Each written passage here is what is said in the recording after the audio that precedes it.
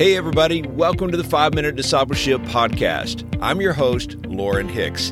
This is episode 468. Thank you for taking time to join me today. I want to invite you to subscribe to this podcast on your favorite podcast app so that you can join us each day. The goal of this podcast is to inspire you to be a fully devoted follower of Jesus Christ. It's my prayer that these short episodes are encouraging you on your faith journey.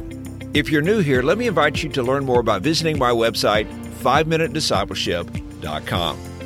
Today on the podcast, we are talking about the fullness of God.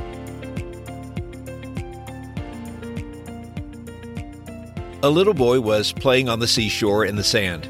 He made a big pit in the ground and took a small bucket and scooped some water out of the ocean and poured it into the pit.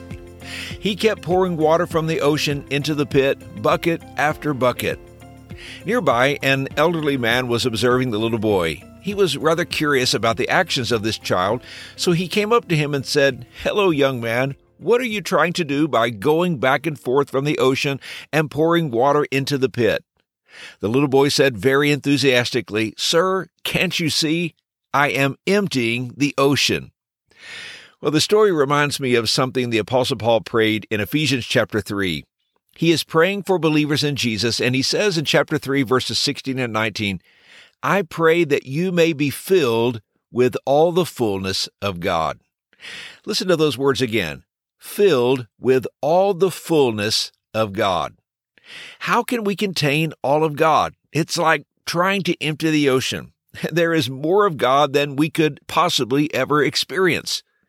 Paul is praying for men and women who had already placed their faith in Jesus. They were Christ followers, but Paul prays for them that they would experience more of God in their lives.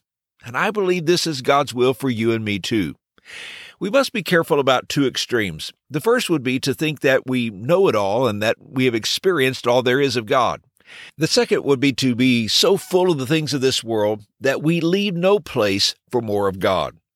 Now, both extremes are likely, but for most of us, the second is more of an issue.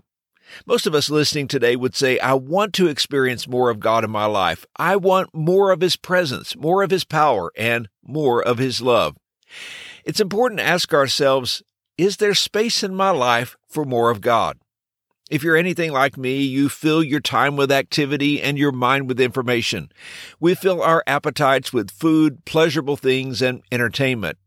But to experience more of God, we must have space for Him, and we must have an appetite. Jesus said in Matthew chapter 5, verse 6, "Blessed are those who hunger and thirst for righteousness, for they will be filled." I've discovered that not everyone wants to be full of God. Some want just enough of God so they are protected, happy, and guaranteed heaven when we die. They don't want so much of God that it changes the way they live or alters their priorities.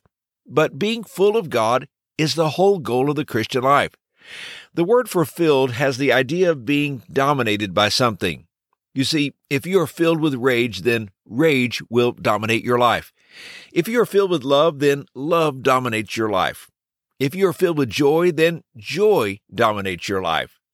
And when you are filled with God, then God Himself will dominate your life. It pictures the total transformation of the human personality by virtue of the presence of God in your life. This is an amazing thought. Imagine being filled with all the fullness of God. As believers, we have been created to be the containers of God, and He desires to pour His life into ours to fill us until we are full. So, how can we experience a greater measure of God in our lives? I believe it starts with what Jesus said in the Beatitudes. We must hunger and thirst for Him. Let's check our appetites. What are you hungry for? Do you have an appetite for God? We can pray and ask God to increase our spiritual appetite for Him. Second, we empty ourselves of those things that are taking up unnecessary space. You only have so much capacity. If your life is so full of other things, you'll need to make some spiritual decisions. And third, we experience more of God when we seek after Him. Jeremiah chapter 29, verse 13 says, "You shall seek me and find me when you shall search for me with all of your heart." And here's today's challenge. This is a good day to check your spiritual appetite. Have you had a hunger for more of God lately? Have you been too full of other things? Have you been seeking to know Him more? Ask God to increase your spiritual appetite for Him. Nothing else will satisfy. Hey, thanks again for joining me for today's episode.